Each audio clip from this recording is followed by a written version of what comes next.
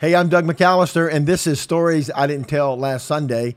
This is a weekly podcast from Journey Fellowship Church, and today joining me as my guest is Pastor Tanya Camper, and we're going to be talking today about how to hear the voice of God, plus telling stories from the last 25 years. It's hard to believe that we've been in, our friendship has been going on for 25 years. That's just hard to believe, huh? It's been sweet. I know. How fast do the years flow, man? It just seems like yesterday we met. I remember the first Sunday I met you, you and Curtis and the three boys, Curtis, Joshua, and Daniel all came to church. We were still meeting in our little aluminum cathedral. Yes, that's right. We were like maybe in a year in. I don't remember exactly how close we were. It was a year in. Yeah, and you guys came to visit that Sunday.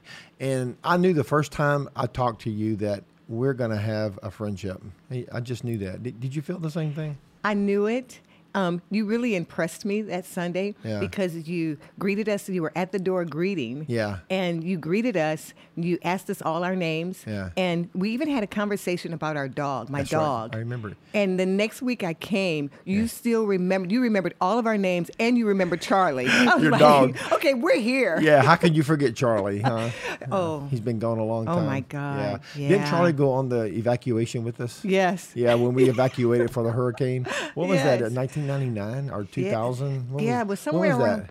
Yeah, Charlie was still alive. Charlie was still Yeah. alive. And he was a pit bull? He was a pit bull. Yeah. No, I'm Yeah. sorry. He was a Rottweiler. He was a Rottweiler. He was a Rottweiler. I know he was ferocious. Yes. Yeah. He was the gentlest Rottweiler I've ever seen. I Yeah. know. He was like a puppy. 135 pounds. Of love. Yes. Just pure love. My yeah. kids used to ride him. Well, we put him in the back of our truck, remember, on the evacuation. What hurricane was that? I don't even remember the hurricane, but we went to Illinois, I Carbondale, know, Illinois. all the way to Illinois. What the heck? We drove for how long? How many hours is Carbondale away? It must be like 10 hours, huh? Yeah, it's a good 10, 11. We went straight up 55. Oh, heck, if I remember that all part. the way through the middle of America to Illinois. Yeah, and we Carbondale, stopped Betsy and Wayne Sutherland's That's home. right. It was friends of Yes. yours from days gone by that were missionaries. Or Pastors. They were they were pastors. Yeah. And he had a ministry, like kind of like Chi Alpha. Yeah, right. That's what it Ministry was. on a college campus. That's right. And we stayed with them. And we stayed with them. Yeah, Yeah. that was fun. And Charlie came this close to pooping on your luggage. Well, he did. Yes. In the back of the truck. We had to stop and find a car wash and wash it out. Like, full of love, Charlie. Oh, my God. Full of love. Yeah. He was looking kind of a little greenish. He was sick. It was a rough ride. It man. really He was in the was. back of the truck for 10 hours. He was, remember stopping and getting gas along the way? Oh, my God. The gas lines were a mile. It's like we were living in the Great Depression. Crazy. I It was know. absolutely crazy. Remember when we got to Carbondale, Illinois, we Yeah. went to church with Betsy and them, We did. and we went into the basement and we did communion. Oh, we and did. I forgot Remember about the that. wine? Yeah, one of our kids, I guess it was Ryan, a Christian, was old enough to take communion with us. Yes. And first time they ever tasted wine. Yeah, I think it was Ryan. And we were all surprised because we just was thinking grape juice because that's what we do, right? We had a cup Everybody of does wine. grape juice. And it wasn't just, one cup to pass around. Everybody got the cup of wine. It was like, man. I remember Ryan asking me, Dad, what is this? I said, that's real wine. He said, oh, okay. He never had real wine before. Oh, Yeah. my goodness. I And then he remember asked me if we could be Lutheran. I said, no, we can't be Lutheran because he loved the wine. Yeah. Yeah, was I fun. got a little tipsy.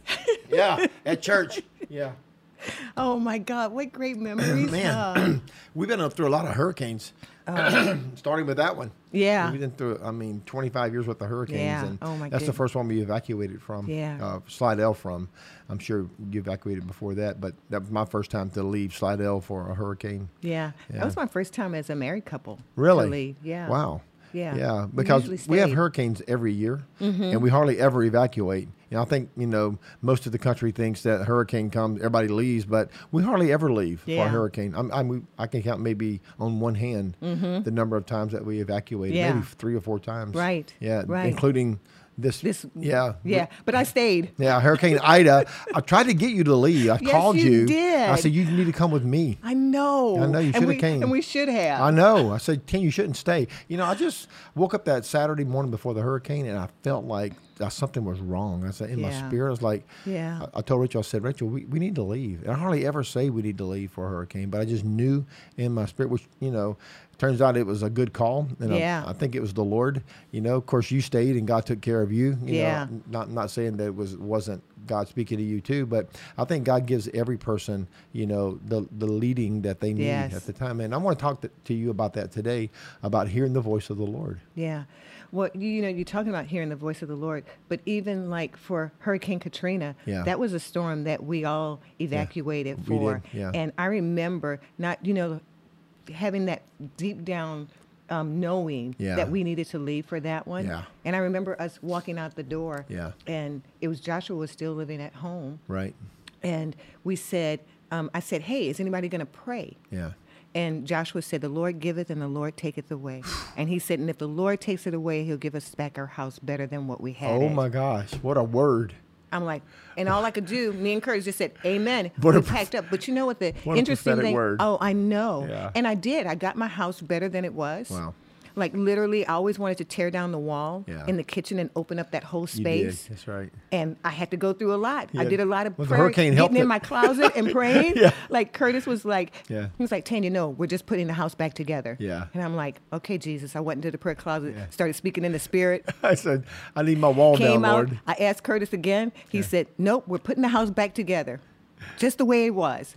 And then the third, I went back into my prayer closet. After doing that 3 times, Curtis said one day, he says, I was thinking if we tore down this wall, we could open up that space. I said, honey, great idea. I'm glad you thought of that. You prayed that into existence, didn't you?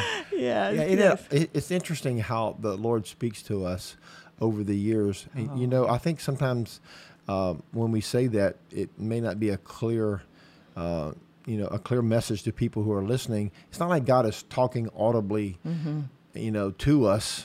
But there's this spiritual voice that happens in your conscience. And unless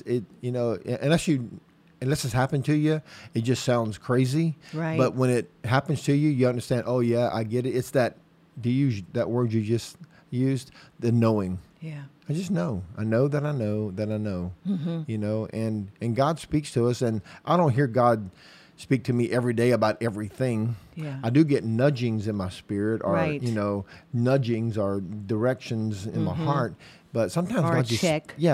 Sometimes I don't do that. Yes. Sometimes the Spirit just says that, and I think it's hard to explain.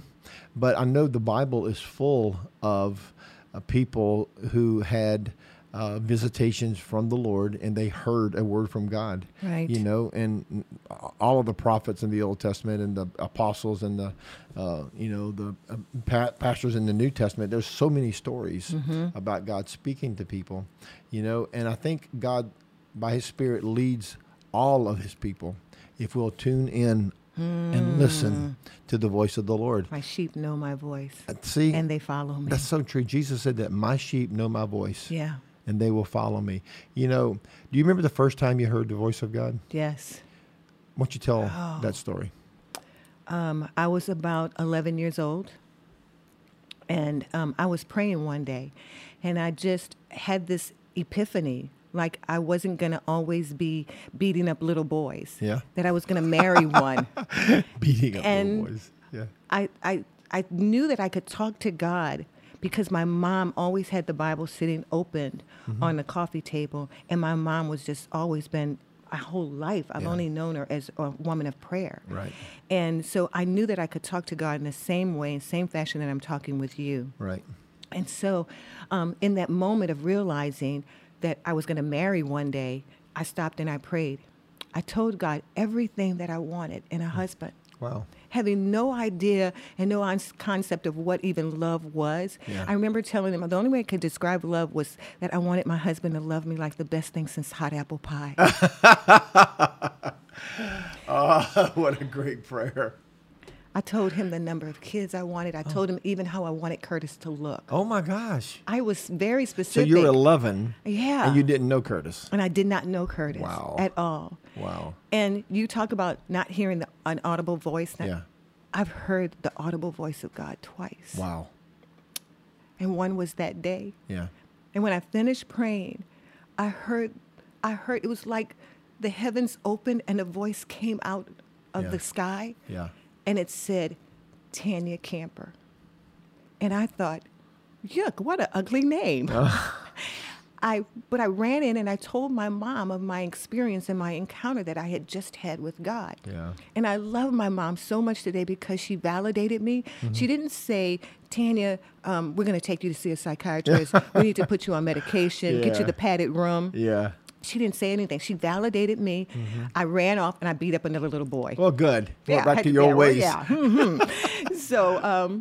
So years later, a time period had passed, well, and I started. Let me just get this clear. So your maiden name was Zenon. Zenon, so yes. You're Tanya Zenon. I'm Tanya Zenon. You're 11 years old. I'm 11 years old. And you're praying about a husband, and the voice of God speaks to you and tells you your name's going to be Tanya Camper. Yes. And you didn't know a camper. And I did not know a camper. Wow. So that's pretty amazing. Time goes on, and I start telling my mom. I said, Mom, we have to move. We were living in California at the time. I said, Mom, we have to move back home to Louisiana. My husband is there. Oh, my gosh. And I just repeatedly kept telling my mom that. Well, my grandmother got sick, and we moved back home so my mom could care for her mother. And still didn't, I totally had kind of like forgotten, time passes, you forget. Well, I meet this guy, I met Curtis. Well, I saw Curtis. Yeah. And his sister was very upset with him. How many years later is this? I'm now 16. So 5 years later. Yeah. Wow. So 5 years later. Yeah. So you meet Curtis We're at high school. At high school. At high school. Yeah. And I see his sister. She's on the phone, and she's very upset about something he had done. Yeah. And with another kid, a prank. Right. And so she was very upset. Yeah. And so he sees me in the hallway. Oh, no, let me back up a little bit. Let me not tell that story, because I'm going to chase a rabbit if I go down that one. All right. It's in November, yeah, and I go to a basketball game. It's the game between Slidell High and Selman. Okay. And the gym is packed because this is our rivalry. I mean, this is the rivalry game, Right. So I go in, and the game is packed. I see my friends, and there's only 2 seats there. Yeah. So I just want to sit down because you feel like all eyes are on you. Mm-hmm. I go and I sit down at the first seat. Yeah. It's the end seat. Curtis is sitting in the next position, and I sit right next to him. Oh, wow. He throws his arms around me, and he says, I'm going to marry you. Oh, my goodness. That was bold. And I said, I don't think so. And I went up to the next seat that was a little bit higher up. Never saw him again. Really? The semester changes. Yeah. In January, and every day at 5th hour, I see him. Yeah. The only time. I had never seen him the first 3 years of high school. Wow. Never seen him, never knew anything about him. And then he starts asking me every day from January until May, will I go out with him? Yeah. And every day at 5th hour, I told him no. Wow. Did you know his name? No. Oh, you should have. I didn't even know his name. That didn't clue if they had his last I think his name. name Curtis, but you know what? I didn't. But you know what? That's this time. 5 years has passed, and I've forgotten all about that. Yeah.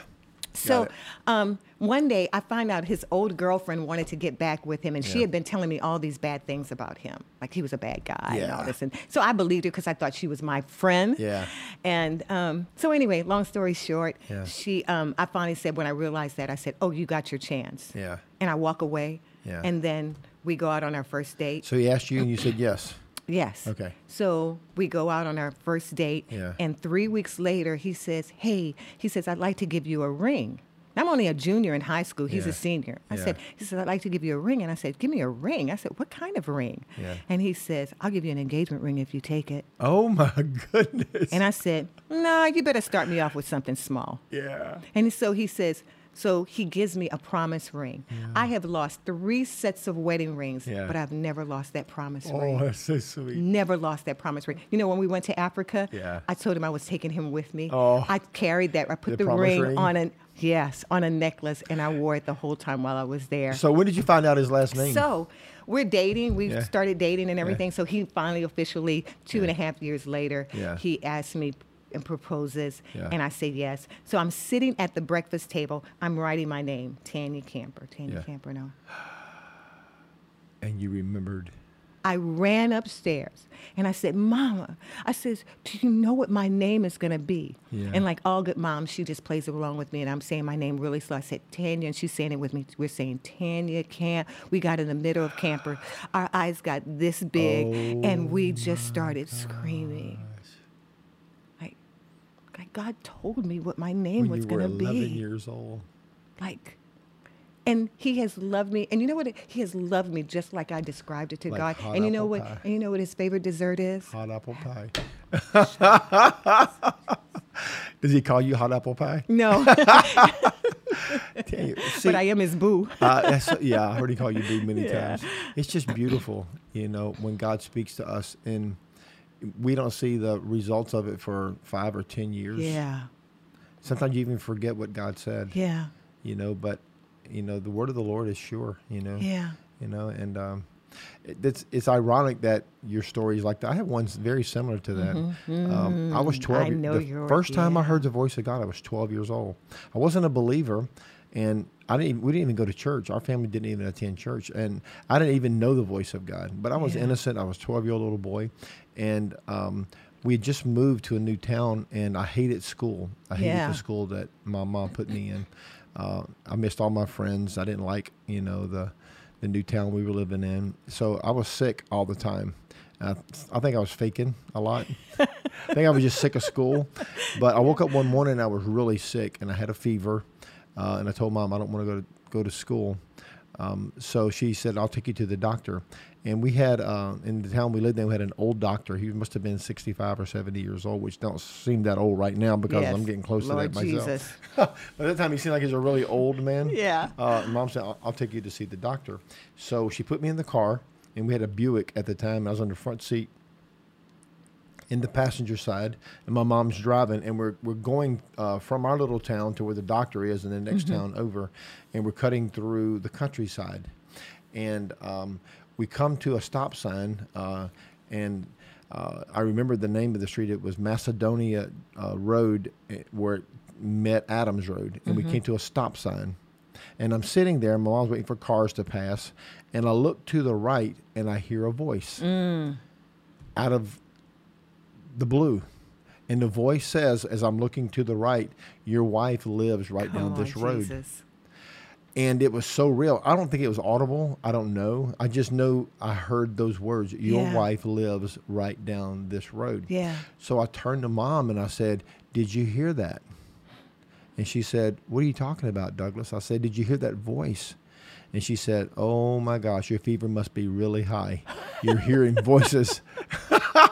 I said, no, Mom, the voice said my wife lives down this road. And she said, baby, I think your fever is high. Why don't you just lay back until I get you to the doctor?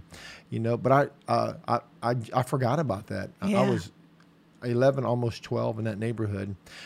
So fast forward 4 years, I'd come to faith in Christ. I was going to a little church and to a youth group. And our youth groups got together with another youth group in town, and we had like a combined fellowship night with a bunch of teenagers, like maybe 40 or 50 of us there that night. So that's the first night I met Rachel. She didn't give me the time of day. She wouldn't even look at me. But when I saw her walk across the room, I said, oh, I got to meet that girl. I was all of 16 or 17. No, 16. So I was still in high school, 11th grade. There was another event a few weeks later, and we ran each other again at youth group, and so I asked her if I could call her. She had to ask my mom. So I went and talked to her mom. Can I call Rachel? And they gave me permission to call her. Oh, wow. And we talked like 3 minutes at night. That's all they would let us talk, was a few minutes at night. And then in that summer, after school was out, they had a 4th of July party at their pool. And she called me and said, hey, my dad said you can come over and swim and barbecue with us. So I said, okay, give me directions to your house. She lived about 5 miles from me. And she gave me directions, and she told me what street to turn on. So I'm driving over there, and I pull up to Macedonia Road where it meets Adams Road. And she said, when you get to Adams Road, take a right. So I'm sitting, when I pulled up to that street, I remember when I was 12 years old, that day I heard God's voice when he said, your wife. So I'm thinking, oh my gosh, I'm going to marry this girl. This is the one. This is my wife. Now, I didn't tell her that. I took her right. You didn't want to scare her, right? I didn't, yeah, because we were kids, you know. So I took her right. I went down where she told me, turned in, and that was her house. But from that moment on, I knew this could be, you know, what the Lord was telling me. Now, here we are 40 years and 5 kids and 5 grandkids later. We've been together our entire lives. I know. Me and Curtis, too. Our whole life. Like, isn't it funny that God spoke to us both when we were 11? It's really weird. Yeah. And then when we were 16 when we found them? I know. It's just ironic, you know. Yeah. I don't know. God likes 11-year-olds. Apparently, he loves children, you know. Yes, he called he Samuel when he was a little boy. He spoke to Samuel. He sure did. Samuel didn't know it was the voice of God. He thought it was his mother or his father. Or the priest. No, he thought it was the prophet. Yeah, he thought it was Samuel. the priest Eli, wasn't it? Eli. Samuel thought it was Eli. Yes, right. Yeah, I'm sorry. Because it was Samuel that was hearing God's voice. Right. 3 and times.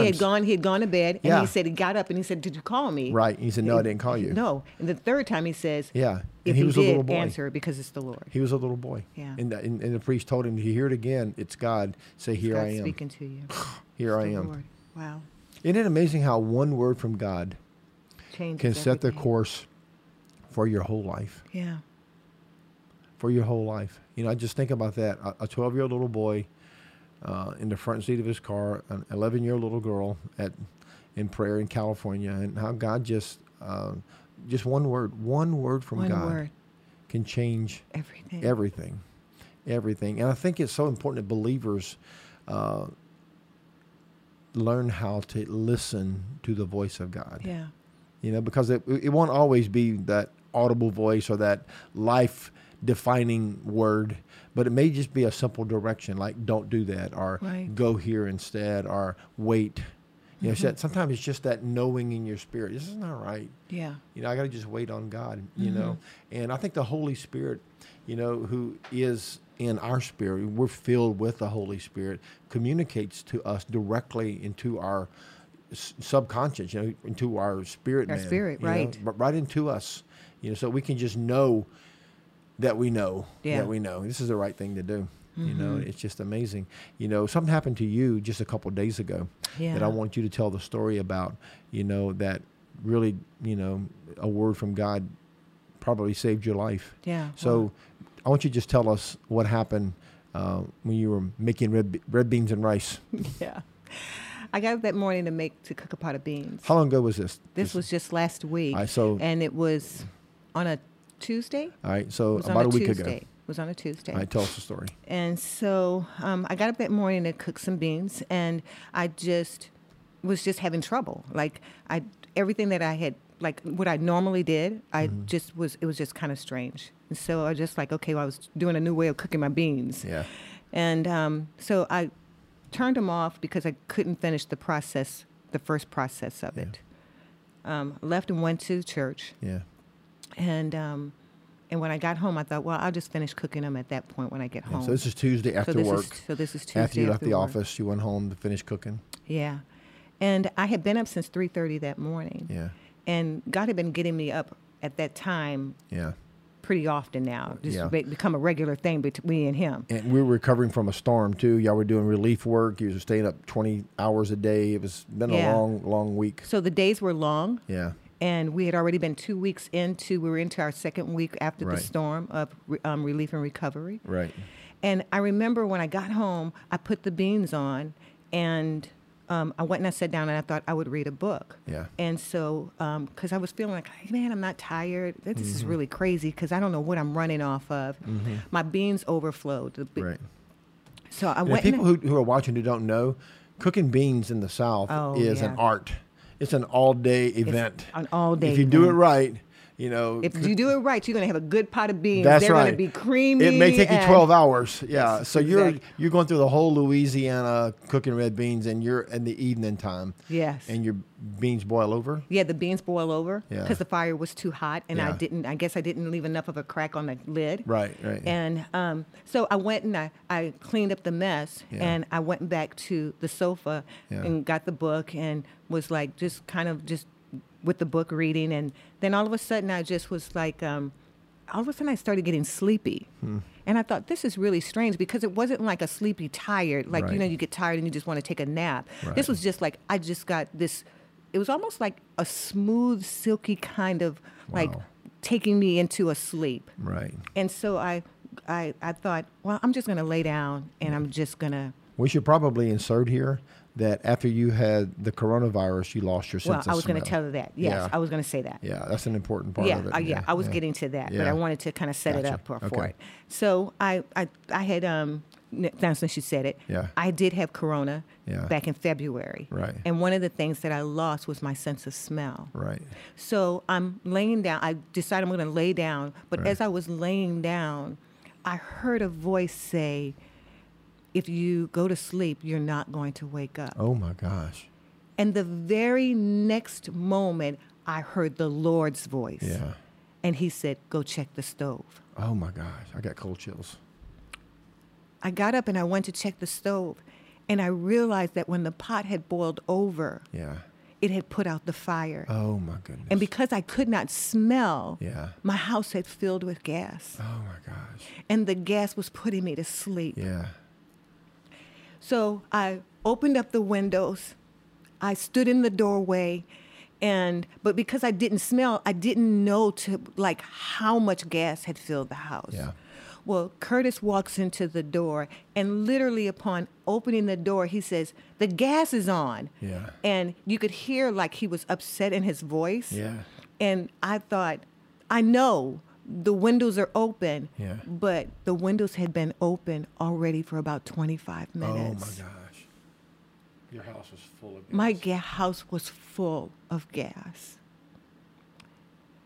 That act of obedience, that when God spoke, when we talk about listening to the voice of God, responding to it, and he says, I would rather have your obedience than your sacrifice. Yeah. Thought about Job this morning and how in Job he said, you can do anything you want to Job, but don't take his life. Yeah. That day, God said, no, you won't take her life. And God spoke to me. He spoke to me. But the thing that so takes me away with this, takes me back, is just the fact of what Curtis and my boys' lives would have looked like. Yeah. Like that day for him to have found me on the sofa. Right. Unconscious, dead. Right. And then him having to call our boys. Oh, my gosh. To call my mom. Yeah. Call you. Oh, yeah. But just the act of obedience saved my life. And I believe that, we can't ignore the voice of God. Right. Even in Psalms 23, he says that he leads us. Yeah. And that he leads us, he guides us. Yeah. In order for him to lead and guide us is that we have to listen. Yeah. We have to sit at his feet. We have to spend time with him to know his voice. Yeah. We have to read his word so that he speaks to us and that he makes things clear when things are happening in our lives, and for us to get understanding of who he is and what he desires to do in our lives. Yeah. If you think about the shepherd and you think about the sheep, sometime in the sheep's pen, they'll have many different flocks inside of that one pen. Right. And those sheep have to recognize the shepherd's voice so that they can go with the shepherd. Mm-hmm. But they don't learn the voice of God there in the pen. Yeah. They learn the voice of God when he takes them out to the pasture. Boy, that'll preach. That's when they learn the voice of God. Yeah. That's when we get into real relationships. Yeah, that time alone with Jesus, your prayer closet, when you're in the Word, when you're worshiping, all those times build that familiarity with the voice of God. You get to know his voice intimately, and personally. Yeah. It's like a baby hearing the voice of its mother. Our mother, can pick out the voice of their children out of a crowd. Yeah. It's just incredible how God created us to be able to tune into the voice, and especially the voice of the Lord. And that, that day just reminds me of that story that, sometimes God speaks to us and he gives us direction, but it's really up to us if we obey. That's exactly if we right. listen. Had you not gotten up and walked into the kitchen, I mean, just that thought, you could have pushed it out of your man. I'll check the stove later, And had I done that, I wouldn't be sitting here today. Yeah, and I don't think the world's ready for life without Tanya. Oh. We're not ready for that yet. It's so sweet of you. I'm not ready for that yet. You're going to make me cry here. Well, I'm not ready for that yet. Life is so fragile. I mean, we are getting really old, is. But we're not that old. No, we're not that old. We're not ready to go. We are not. We've grown gray together. I know. It's crazy, huh? My God. We've had so many funerals over the last 25 years. So many people we've had to bury. So many people that we've loved. I know it. And that loved each other and loved us and loved the church, Yeah. And I know there'll come a day for all of us. It is appointed to all men once to die. That's right. And so God is not going to always spare us. Someday he will call our number and we will go home. Yeah. But we don't want to hurry it. No, because there's still work to be done. Yeah, don't want to miss. There's still souls to be saved. I know it. There's still too much fun to be had. Oh, my God. There's life to be lived. Love God, love people, work hard, and have fun. And have fun. And cook red beans. Hello. Yeah, I may have red beans today. Yeah. I want you to know that the red beans, the beans were delicious too. Were they really? Yeah. They almost cost you your life. Yeah. They should have been some great red beans. They were good beans. Yeah, I love you red beans. They were good beans. You can cook some red beans. Lord In fact, Jesus. it's Monday when we're filming this. So in Louisiana, it's a law. Monday, gotta have red beans and rice. I passed by Slidell Eats a while ago on the way over here. Oh, I love that place. On their big handwritten sign, it said today's lunch, red beans and rice. I think, we need to go visit Slidell. I love Eats. them because they, go to Good Eats. Yeah. Is it Good Eats? I thought it was Slidell. Oh, it's called Good Eats. It's called Good Eats. Yeah, what a great name for a restaurant. I know. But I Good love Eats. them because they cook from scratch. Yeah, everything. And I just love their food. I know. Small little place. It only seats like 12 people, Yeah. or 15 people, or whatever. Doesn't But it's seem real many. Louisiana food. Yeah. Cooked in the kitchen Yeah. from scratch every day. Yeah. Remember our first meal together? Yeah. You remember There? it? No. Where were we? I don't We remember. went to a pizza place. Oh, we went to what was it called? Sicily's? No, Sicily's. Sicily's. Yeah. Yes. It was where the Rouse's is now. Yes, It that's wasn't right. It was Albert's. old Albertsons Shopping Yeah, Center. we went to Sicily's and we had the buffet. And we had the buffet. Yeah, all of you and Curtis and your kids and me and Rachel and all of our kids. I still remember where we were sitting at in the room, and I can even see where we were sitting at. Yeah. And I remember you saying we were going to be good friends. We did. I said we're going to be good friends for a long time. We fought a lot for 25 years. Oh, my God. Sometimes you really get on my nerves a lot. I just want you to know you get on mine, too. You just annoy me sometimes. Like, I think Rachel was like, what was Rachel? She was like, oh, you guys are just... You act like brothers and sisters. I know, we do. We are. We are. That's true. We grew up in a different family, but we've always been brother and sister. You've been with me through the loss of all my family members, when my dad passed. Yeah. I loved Pop. And so sweet is that he wanted to have his repast before he died. I know he did. He threw a party. He knew he only had a couple months to live, and he had a wake. He called it a party, but we all knew what he wanted to see his friends before he died. And Pop called me up and told me I had to be there. I know he did. It was like, okay, this is your family reunion, and Pop was like, I'm going to be there. He wanted you to come.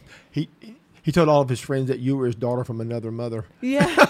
Yes. I remember when I drove up, okay, this is deep in Louisiana. Yeah. In the woods. Yeah, the redneck and I'm bill. thinking, Lord Jesus, I'm driving there, and I am thinking, Lord, am I going to get out of here? am I going to live through this day? I know. And I remember Mary was outside in front of the place where we were. It was a little church, yeah. And there was your cousins were out there. Yeah. And it was about 4 of them outside. Right. And so I drove up and I'm just thinking, Lord Jesus, you have a sense of humor. And up in here with all these white people. Yeah. And Mary knows immediately who I am. Yeah. And she says, Tanya? And I say, Mary? Hello. And we hug and embrace. And your cousins are looking like, what is going on here? Like, why is she here? What's going on? And Mary said, this is my sister, Tanya. And they all look like, oh, my God, Pop had a black daughter. He always told people that you were his black daughter. Yeah. He loved you so much. I loved Pop. He loved you so much. It's just amazing how you became part of our family. All my brothers and sisters treated you like a sister. They loved you. And they have all gone on now. Mary passed. Russell's the only one. Paul passed. Yeah. And you were with me when we buried my brother who committed suicide. Yeah, it was a hard day. It was a dark day. But that's what it means to do life together. on all the different levels. You know, the good times, the bad times, the hard times. You know, the times when we've laughed, the times when we've screamed at each other. I know, like, how did you phone calls that ended? When I see you, I will kill you because I had enough of you. I am done. I'm done with you. And Rachel would say, would you stop acting like that with Tanya? You're like, what are y'all arguing about now? Remember we went to a restaurant and we started screaming at each other. We yelled at each other in the restaurant. Probably the one time we ever yelled that loud at each other. Yes, that was the one time. I had to straighten you publicly. out. I had to straighten you out. Yeah, you straightened me out all right. I'm like, I just want to put a pot knot on your head. Oh my gosh. We've had some great times. We've really had some great times. We lived through hell and high water. Oh, man. That's an old saying from the country. Oh, you said that, and I thought about Katrina and Mr. Paul. I know. Oh. That was an amazing day. September 2005, the first Sunday after Katrina. Yeah.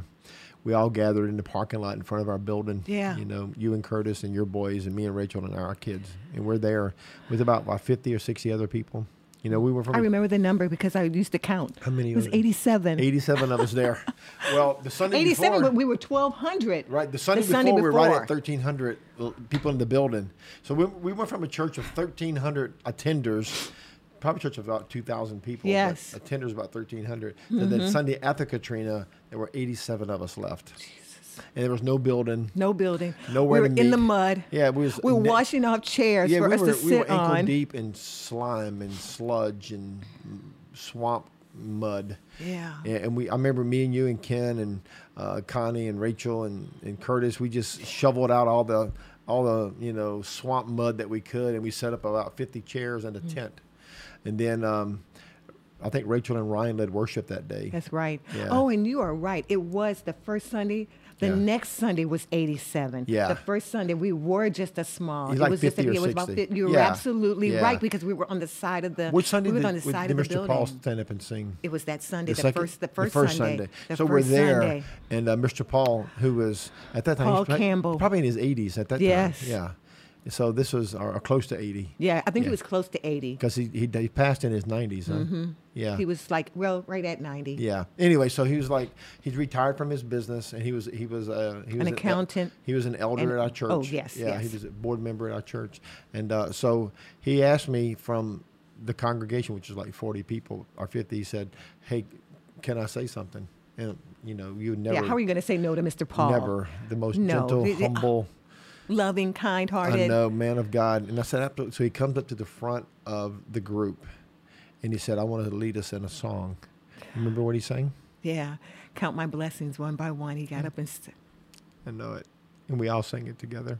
I mean, so funny. You, like just a couple of Sundays ago, something you said in church made me think of Mr. Paul and him standing up and singing that song. Yeah, that was so precious. He just led us all.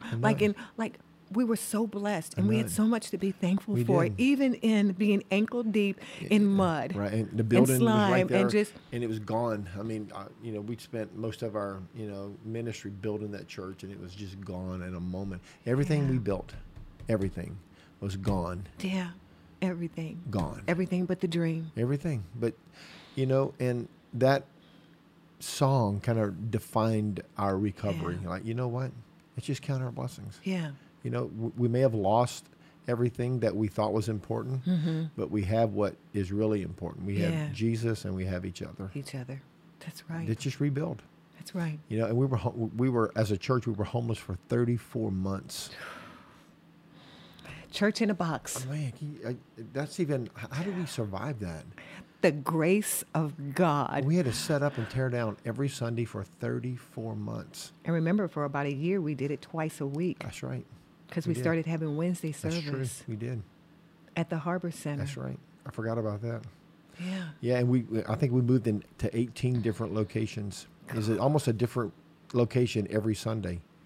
Crazy. Because the storm literally destroyed Slidell. It did. Destroyed it. It did. There wasn't a house or a building that wasn't affected. Untouched. I mean, everybody had a blue tarp. Everybody had a fence, a tree, a car.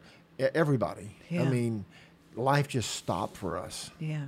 And our side of the town had fish in our homes and in our church and in the buildings. Yeah, we had to push fish and snakes and sea creatures out of the buildings. I mean, we had 25 feet of water covered the south end of Slidell. I mean, that's over the rooftops of almost every building, 25 feet. I saw a picture from a satellite during Katrina, and the wall of water as it was coming across the lake to Slidell. It was like something out of a blockbuster movie. I never saw that. Yeah, it's available online. You can have to go you can look at it. Yeah. If you DuckDuckGo it, you can see it. DuckDuckGo it. I use DuckDuckGo.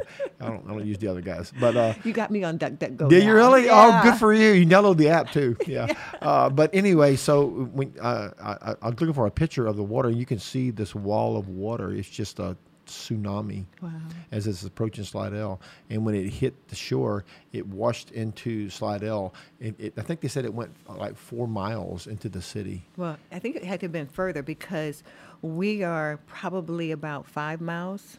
Yeah, or so. I mean, from the lake shore. From the lake shore. Yeah, it went 5 miles into, not just from the lake. Yeah. Yeah, and deep into the city. Yeah, because it went all the way to Fremont. Right. I had a neighbor who stayed. That's right.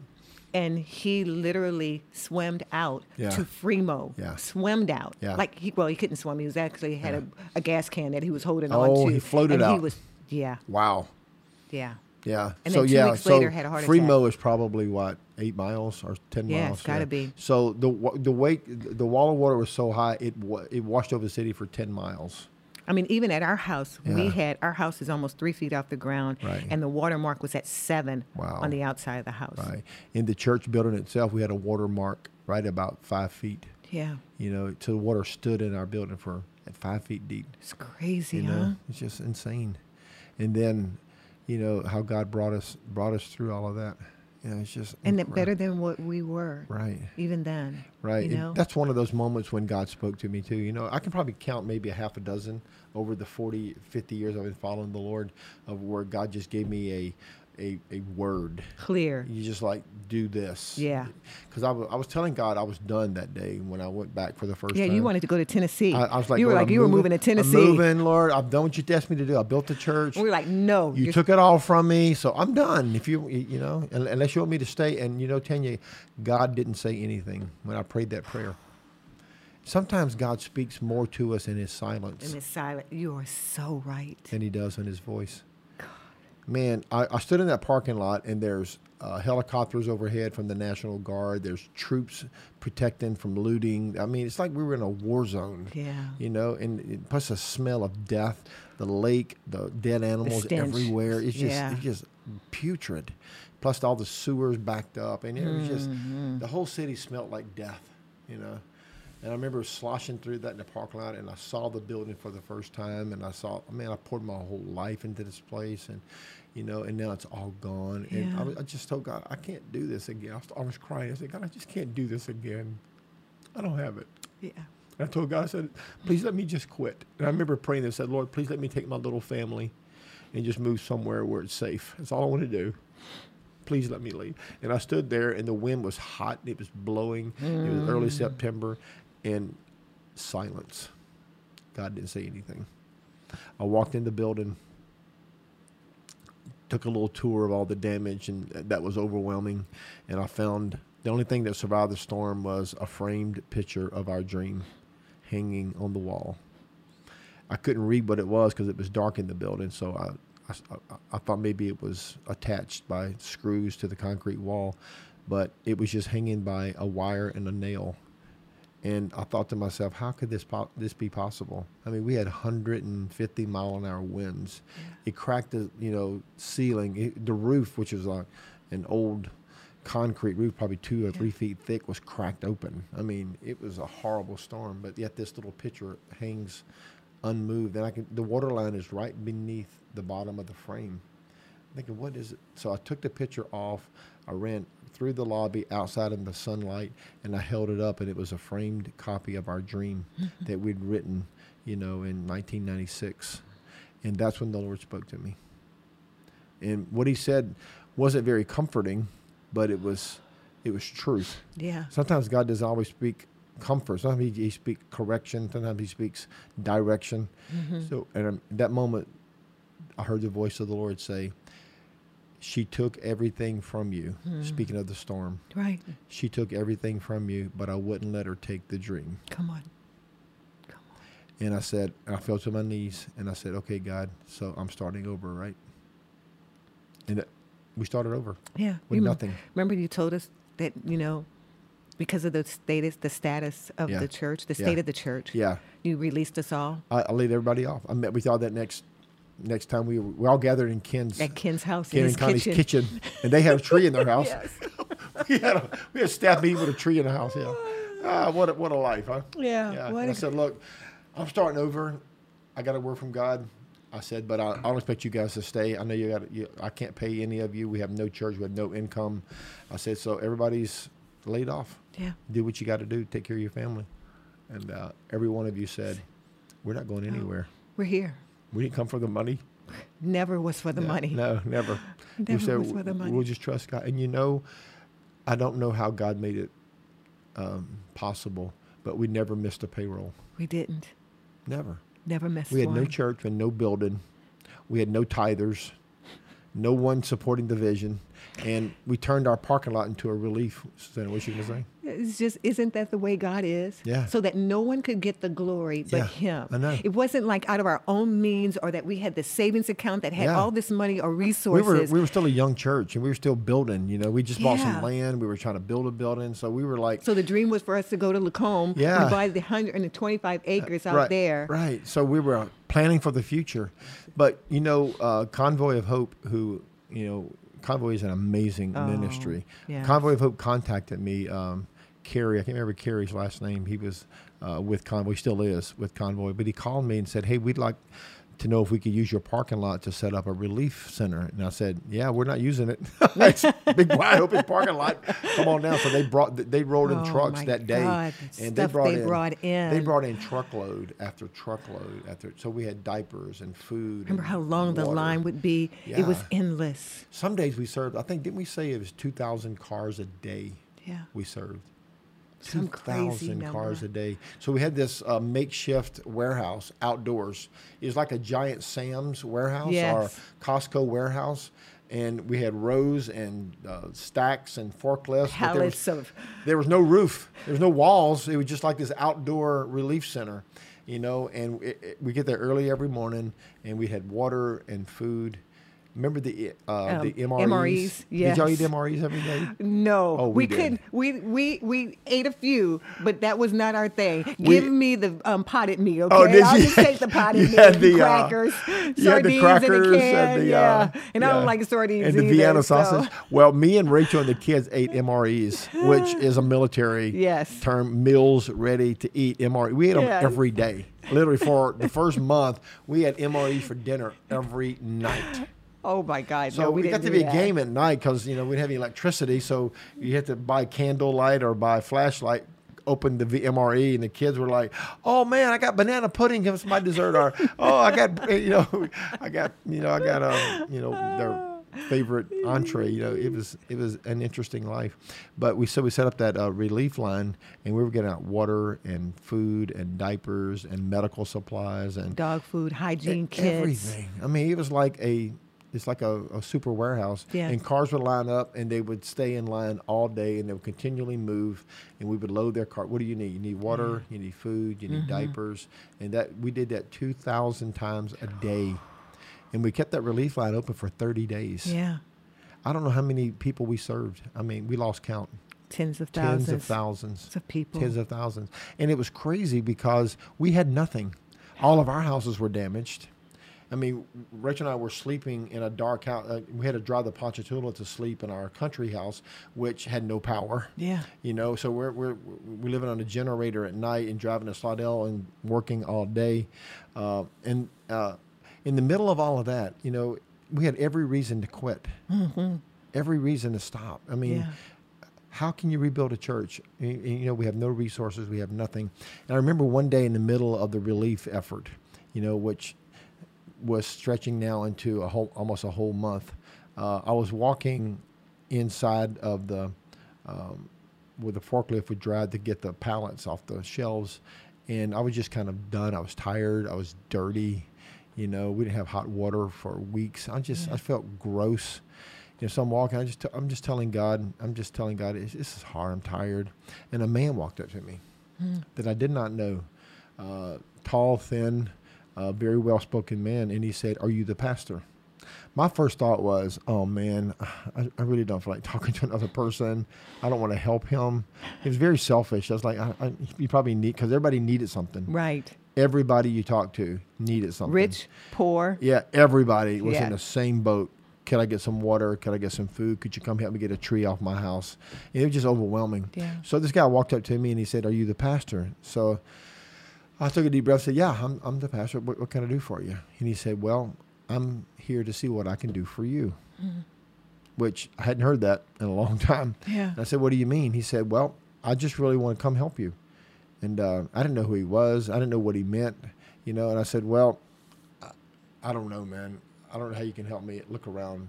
I said, "We've lost everything, and we're just hanging on by a thread." And he said, "What's one thing I can do? Tell me one thing I can do that would help you."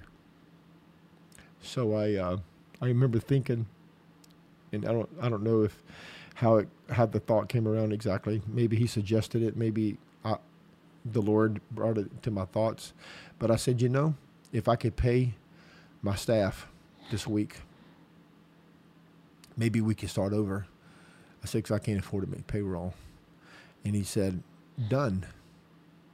I said, "But you don't even know how much it is." Because by that time we had like 13 of us, 14 of us on staff. Right. And I said, "Oh, it's a pretty big number." And he said, "It doesn't matter." He said, and he wrote down on a piece of paper, said, "Here, call this number. This is the treasurer of our church. And you tell him what you need. And he's going to wire you whatever you need." My God. And I was stunned. And I said, "We're talking about tens of thousands of dollars. This is a lot of money." And he said, "Just tell me what it is." So I had to drive an hour to get a phone signal because all the cell towers were down. So I drove almost to Baton Rouge before I could find a cell tower where I could call. So I called that number, and it was the man in Springfield, Missouri. Mm-hmm. And I said, "Hey, this sounds like a crazy thing I'm about to tell you. I don't know if it's even real or not.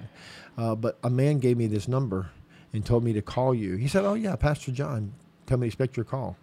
I found out later it was John Lindell, the pastor of James River Church in Springfield, Missouri. Ozark, Missouri. Yeah. And one of well, it's right outside of Springfield. Okay. It's in Ozark. The main campus is in Ozark.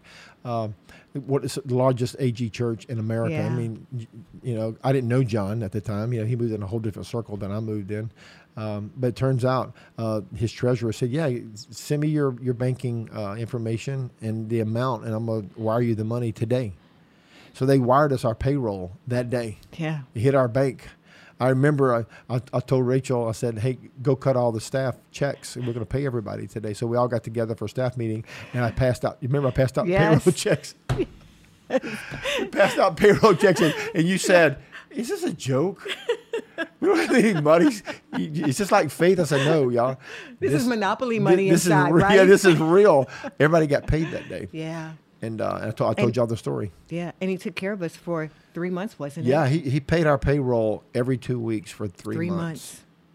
They would call and say, "Do you need to pay your staff?" And I would say, "Unfortunately, yeah." And the money hit the bank the same day for 3 months. They didn't know us. They didn't have any connection to do that other than it was just the grace of God. Yeah. And something the Lord spoke to my heart. And this wasn't one of those words. It was just one of those knowing voices. The Lord spoke to my heart. While we're busy rescuing others, God's busy rescuing us. That's exactly right. And it's always so true. If we can stay busy doing the ministry, if we rescue others, God will rescue me. Yeah. And he always has done that. That is so true. Yeah. I remember after we got home and we assessed the damages to our house, I remember Curtis and I standing outside and just all of the mess. Yeah. And he said, let's not worry about us. Yeah. He says, let's devote the first year to helping everyone in the church. Oh, my God. And when we made that decision, I was like, I was just all in. I'm like, okay, we're not going to worry about us. Yeah. I think at that point, we were staying with the Duties. Yeah. And we had lived in 3 different places. We even went and stayed with Selena's brother. Oh, gosh. That's great. And stayed in his house, empty house. So that's why we weren't eating MREs. Yeah, you know, y'all had food. Yeah, food, we were living in a camper. After we moved out of the house in Ponchatoula, we bought an RV. Yes, you guys did. We lived in an RV for, I think, 7 months. And y'all were glad to get rid of that RV. Oh, so happy.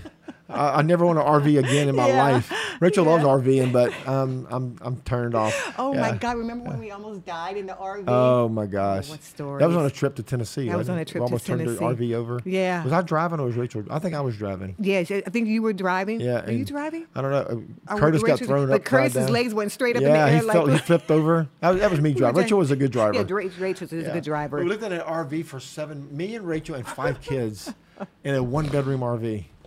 Eating MREs. I don't know. It's not getting any better than that. Oh, crazy. Yeah. But you know what? We made the decision to serve the church for the first year. And after we made that decision, Curtis's company just literally just took care of us. Oh, my goodness. Bought our 5th wheel. They literally, after the storm, they said, what can we do? We said, we don't have a home. We don't have any place to live. Yeah. And they bought us a 5th wheel. Oh, my goodness. Then not only while we were waiting, before they had made the decision to do that, they were bringing us gas. Oh, my goodness. Every 2 weeks. They would find wherever we were, and they would fill up our vehicles and all of our children's vehicles. Gosh. With gas, and they would bring us food. What company was that? This was Kern McGee. God bless Kern McGee. Kern McGee was an amazing. They're no longer. Yeah. They sold out to a bigger group. They went debt free, and they just decided, hey, let's sell, and they sold. We're billionaires. But Kern McGee, Curtis worked for Kern McGee for 25 years. Wow. And that was an amazing company. They took care of us. When they brought the 5th wheel, it had everything in it. It was a nice 5th wheel. Oh, you still own it? I still own it. Yeah. Yeah. You should get the big truck to pull it with, too. And I remember that first Christmas after the storm, they sent us a letter, and they said, you know, we were thinking, and what we decided to do was the 5th wheel is your Christmas gift. Oh my gosh! And gave us a check for $5,000. Oh my gosh! It was like, what a company! I am like, but you know what? I believe that was just the blessing and the fruit God. Of the Lord, just because we were ready to serve His people, right. not even knowing what it meant for us. You were rescuing others. Yeah. And He was rescuing you. And it just goes to your point of what you just said. Yeah. You know. Yeah. God looks at our hearts. It's so true. And he takes care of us. Yeah. He says He'll never leave. He'll never forsake us. And we got to rebuild the church. It took us 3 years. We 3 opened a new years. campus in Lacombe. It took me 3 years to build a house, get my house back. I know. We opened up our new campus in 2008, and we stayed there for 10 years until we sold that building and moved back to Slidell. Yes. Which I think we all knew that one day we would come home. You know, back to where we started. Yeah, but isn't that the voice of God, like what you heard? Because remember when you came to the lead team and you said, I believe the Lord's saying we need to sell the church? Yeah. Yeah. And was that not God? Where would timing. What would have happened had we not? And then the coronavirus hit. I know it. You know, it was just the grace of God. Because when the Lord spoke that to me, I knew it. I was talking to Rachel and Jeremy one day at lunch, right before the lead team meeting, and I was telling Rachel and Jeremy what I thought the Lord was saying. And I said, I really think God's telling us just to sell that 15 acres and that building. And it sounded crazy. Like, why would you do that? It didn't make any sense. Other than sometimes God just gives you knowledge that is supernatural, that you don't know what's coming, but He does. You don't understand it. Right. But that act of obedience. Man, changed everything. Yeah. I mean, we are, pretty much a debt-free ministry. And, we moved back into Slidell. And we're thriving. Oh, my gosh. Despite everything that's happened in the middle of this virus, worldwide pandemic, God positioned us in a place perfectly. Yes. And then, we were able to move our ministry online. We always had a small online presence, but we brought on, my son Cade and several other people who came along on the team and just really put us on, put our ministry online. So God was even aligning all of those things. All of that. For that moment. I know it, and even during the shutdown, the lockdown or whatever they call it, we never closed the church. Never closed the door. But people stopped coming. A couple Sundays it was me and you and the staff and, our families. That's all was there, and I think Hans and Marshall. Marshall and Hans. Dawn. They came every Sunday. They never missed, no matter what. Hans and Marshall and Dawn were always there every Sunday. God bless them. I know we had 3 people in the congregation. we're such a blessed church. So fortunate. Do you know all the people that have been with you and in this ministry for so long? They've stayed with us. That's not normal. They stayed with us it doesn't happen. For years, or decades. John Taylor, John Taylor was one of our first visitors to ever come to the church. He showed up one day with his family and never left. John's been with us about 24, almost 25 years. Yeah. Just the beginning. Yeah, Linda Lorenz. She was in our first 6 o'clock prayer group. We prayed for the first year at 6 a.m. every morning. Not once a week, every day. And Linda was there every day at 6 a.m. for intercessory prayer. She literally prayed our church into existence. Yeah. You saying that, but I may have come a year after the church started, but I was praying for you guys from day one of the church. Remember Blue Alfonso? Oh, yeah. Stephanie, I think was his mom's name. I do remember them. Absolutely. Our kids was on the same basketball team when you started the church. Yeah, and he was coming to our youth group. And she tried to get me, I can't believe the number of people who tried to get me to come to Journey when the doors first opened. Yeah. I look back on that. It was the Lord. And that was the Lord was like, you're going to be there. Yeah. This is where I'm taking you. Robin Teresa Klein invited you to come. Yeah, Robin Teresa invited me to come there. Oh, it was like I was teaching school at First Baptist. Yeah, that's right. And I had several students say, you got to come to church. But Stephanie was she was the one who was like, I found this church and they're just getting ready to start. And she says, I think I'm going to go there because I had been inviting her to come to church with me. I had been witnessing to her and sharing the gospel. Right. But she said she was going. And so I started praying for Journey back then. Oh my gosh, that's crazy. In that first year because I wanted her to get rooted because she was such a sweet person. And I just wanted her to grow in a faith. Like our purpose statement says, helping people become fully devoted followers of Christ. Right. And I just really wanted to help her. Yeah. I really wanted her to be in a good church that was going to make that happen. Yeah. But I got to go back to almost where we started. Yeah. And we were talking about our first time coming to church and you greeting us and knowing our names and the dogs' names and everything. And Charlie, God, I lost my train of thought. I had a senior moment. Going back to the when the first service. Yeah. I remember us walking away. We got in our car. We were at the Illuminate Cathedral, down Highway 190, past Thompson Road, Airport Road. We're driving home, and my kids talked about your message all the way from the Aluminum Cathedral. And we were talking all the way to Carroll Road about the message. Oh, wow. And I told the kids, I said, you know what? We're just checking out churches. We had never been to an all-black church. Yeah. I said, we're going to go and check out, I named a couple of churches. And I said, we're going to go and check them out and experience what it is to be in an all-black church. Right.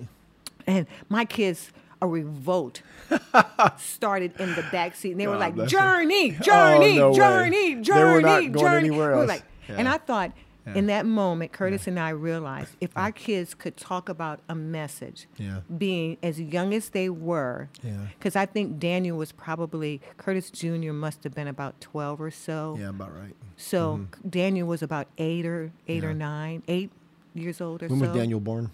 Daniel was born in 84. In 84. So he was going on 12 then. He was going, oh, wow. Yeah, he was on 12, almost 12. Okay, so he was 12. Yeah. So wow, then Curtis Jr. was 16. Yeah. Oh, wow. Oh, my God. Yeah. And Josh was 14. Yes. Yeah. So, my children's age is better than I do. Yeah, but Thank I wouldn't you. stop you. But they were in the back seat, literally just going crazy. They made the decision. Saying Journey. Yeah. And we just thought, if they could talk about the message all the way from that point. That's amazing. And know what you were talking about. Yeah. Then this was where we needed to be. Yeah. We never, ever went to another church. Yeah, that became Joshua started calling me PD. We're on the Canada trip. He gave me my nickname. That's right. And now people call you PD. He asked me can I give you a nickname? I said, sure. He said, I won't give you a rapper name. I was like, okay, that's cool. You're cool. He gave me a rapper name. He said, I'm going to calling you PD. I was like, that's cool, Josh. And that was on our trip to Canada, which we've had a couple of international outreaches together. Canada was one. Yeah, that was a fun trip. Oh, that was really fun. That was amazing. We did with good time. And then we went to Africa together. Oh, remember? Wait. Before we went to go for Africa, we got to talk about the chef we had that went to Canada. Oh my gosh, we ate like remember kings. Mike Sanders? He cooked for us. No, it wasn't Mike. It was Larry. Larry Barrios. Larry cooked every night. Oh my gosh, it was so good. My God, it was so good. We ate like kings for an outreach. He was just bringing everything out the cooler. Yeah, he was prepped, man. God. We had gumbo and etouffee. We had a different dish every night. Oh, my God. It was just like, that was amazing. Remember we were with a Muslim Yes.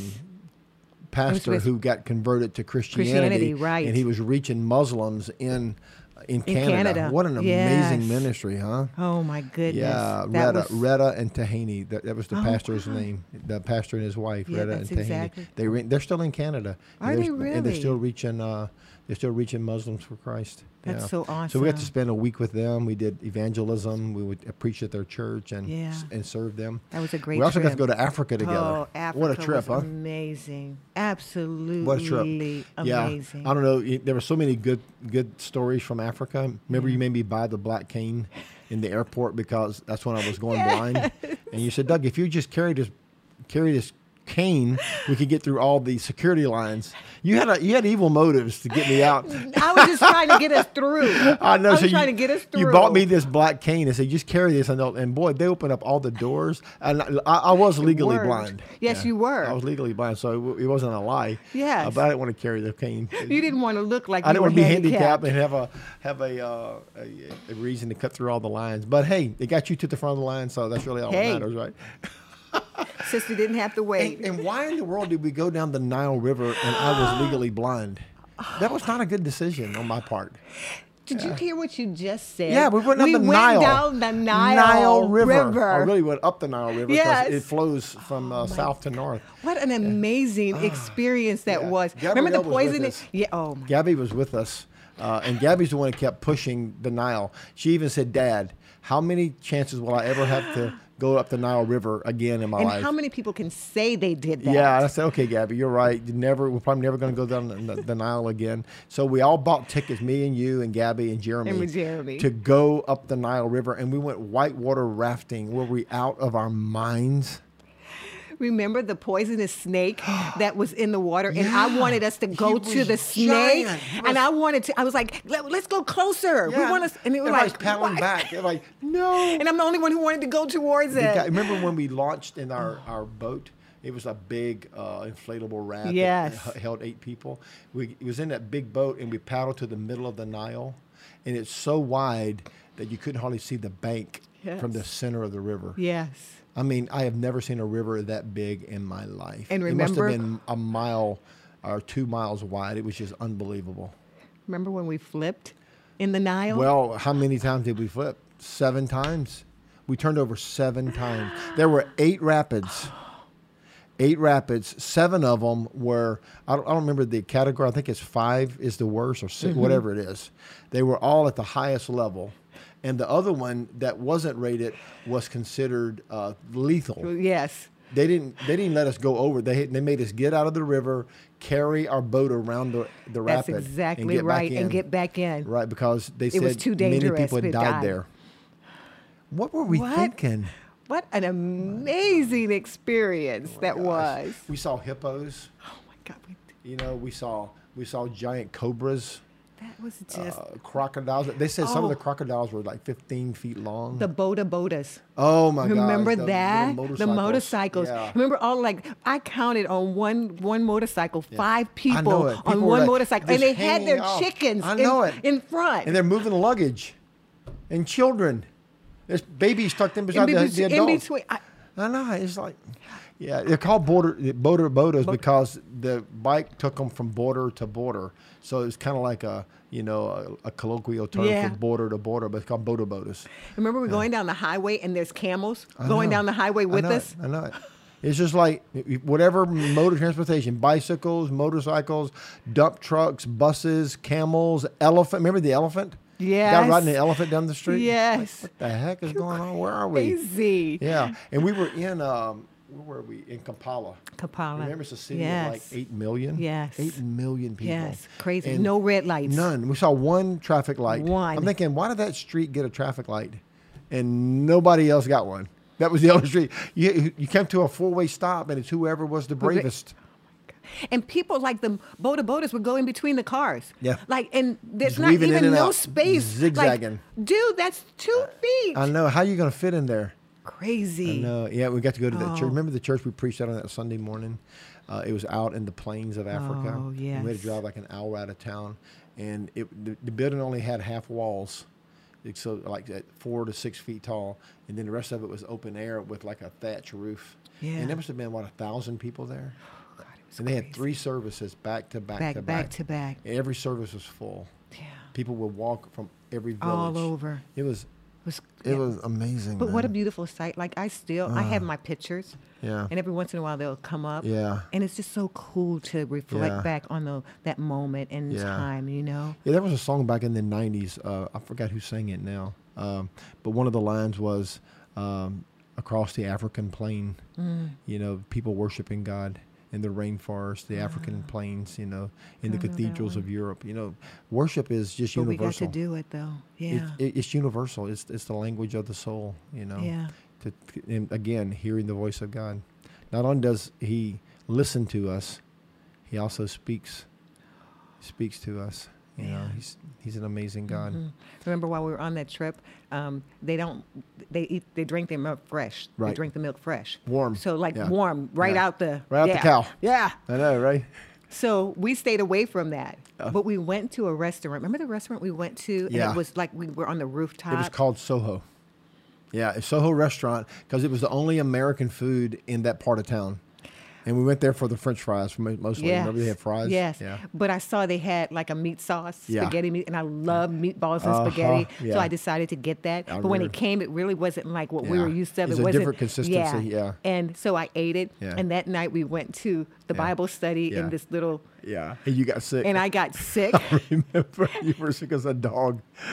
And I remember we were tired and we just really didn't want to go to that. I know. To, We to really that. We didn't. didn't. And you were like, I just really want to go home. I wanna go to and so bed. we're in there, and it was just a little small group of us. Right. And we're in there, and all of a sudden I started getting sick from the meal. Yeah. And I just I knew remember. like I needed to go Yeah. and just kind And of I like was so walk glad you away. were sick. And yeah, I know. Like, oh, we got to take her home. Yeah, she's Yeah, sick. see how that is? Like, Yeah. okay, you were glad I was sick. I was glad you were blind. I was like, thank God she's sick. Hey, we got to leave early. She's sick. Yeah. So I remember going out, Yeah. leaving out of the room. Yeah.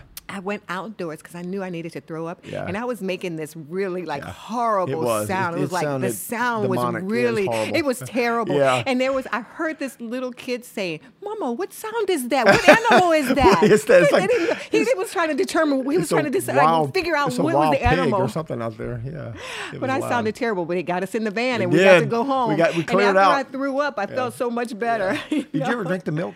No, I think it was milk that was inside of that. Oh, yeah, that they was, put the milk in the sauce. In the sauce. That's what made you sick, And that's what probably. made me sick. Yeah, yeah, So I was probably like, so. man, I was sick. But every Oh now and my then we go to God. the Soho and we would eat a meal Yeah. that didn't make us sick. Yeah. They had some really. I learned my lesson on yeah, that we're not one. getting the sauce. I learned my Don't lesson get the red on sauce. that. Yeah. But remember going into the orphanage Yeah. and seeing the Oh, little my babies. God. I have Oh, a picture. You have a picture. I think I took the picture. I think I With was Gabrielle? of Gabby. Yeah, yeah, holding Danielle. the baby. Danielle. And I remember putting my hand up next to. Yeah, you took the picture, I think. Yeah, I took that picture, Right. but I also took a picture of my hand next Yeah. to the baby that was in Yeah. an incubator, know. and just how tiny the Your baby hand was, was- smaller I know than your my hand was bigger than the baby. They told us a story of Danielle. In this ministry, they rescued children that were abandoned. And Watotos, wasn't it? Watoto, yeah, Yes. yeah, which is I think it means children in the language. But anyway, they rescued Danielle from a dumpster. She was a newborn that her mom threw her away, Yeah. and somebody from the church witnessed it and went into the dumpster and took the baby out and brought her back to the baby home. They didn't call them orphanages. Yes, that's right. They did They not called call them them baby homes. homes. Every Yes. baby gets a home. Home. Oh my God, I love their philosophy of ministry. That place was I amazing. know. So they asked Gabby if she would take care of Danielle that day. And she's sitting in the nursery, and Danielle's Such a great picture. maybe as big as this cup. She may weigh 2 pounds. And Gabby's holding her like this. It was a defining moment, just in the love of God, how God loves us, because we've all been in the dumpster. Oh, We've all been abandoned, isn't that the and the truth? Father rescued us out. We all need to be rescued, don't we? Everybody needs to be rescued. Do you remember that day when we were leaving out? There was a family bringing their child Yeah. and dropping their child off because they could not care for Couldn't that take child. care of the baby anymore.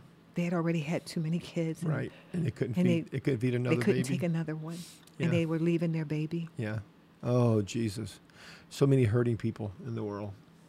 but the views were absolutely Africa was amazing. an amazing continent, man. Remember when we went to the village where we went to have a meal, a traditional African meal. Remember. Refresh me. Yeah, drove way out into the countryside. Yeah. And they showed us how one of the things they wanted to do was we were trying to decide where we were going to put some money at, right? Oh, that's right. Remember? Yeah, we were going to leave an offering for them to do something with. Under one roof, there would be 4 homes, and each home had a corner. I remember. Underneath and we the played roof. soccer in the and we in played the yard. soccer in the yards with the kids. Remember that? Yeah. And just how well they had it set up. Like they had the school, they had the place for them to go get medical care. Yeah, right. They had the mother who had 8 children. Each mother took care of. Yes. It was a neighborhood where those babies were all being raised by moms and dads. Yeah. So when they left the orphanage, that's where they would go at. So they stayed the baby home. Yes. The baby home. They would go to a permanent home. Yes. Yeah. And so they stayed there until they were like 2 years old at the baby home. Right. And then up until 2, and then they would get go, parents. Yeah. And they would get a mother. Right. They would get a mother. Right. And that mother would care for 8 children. I know it.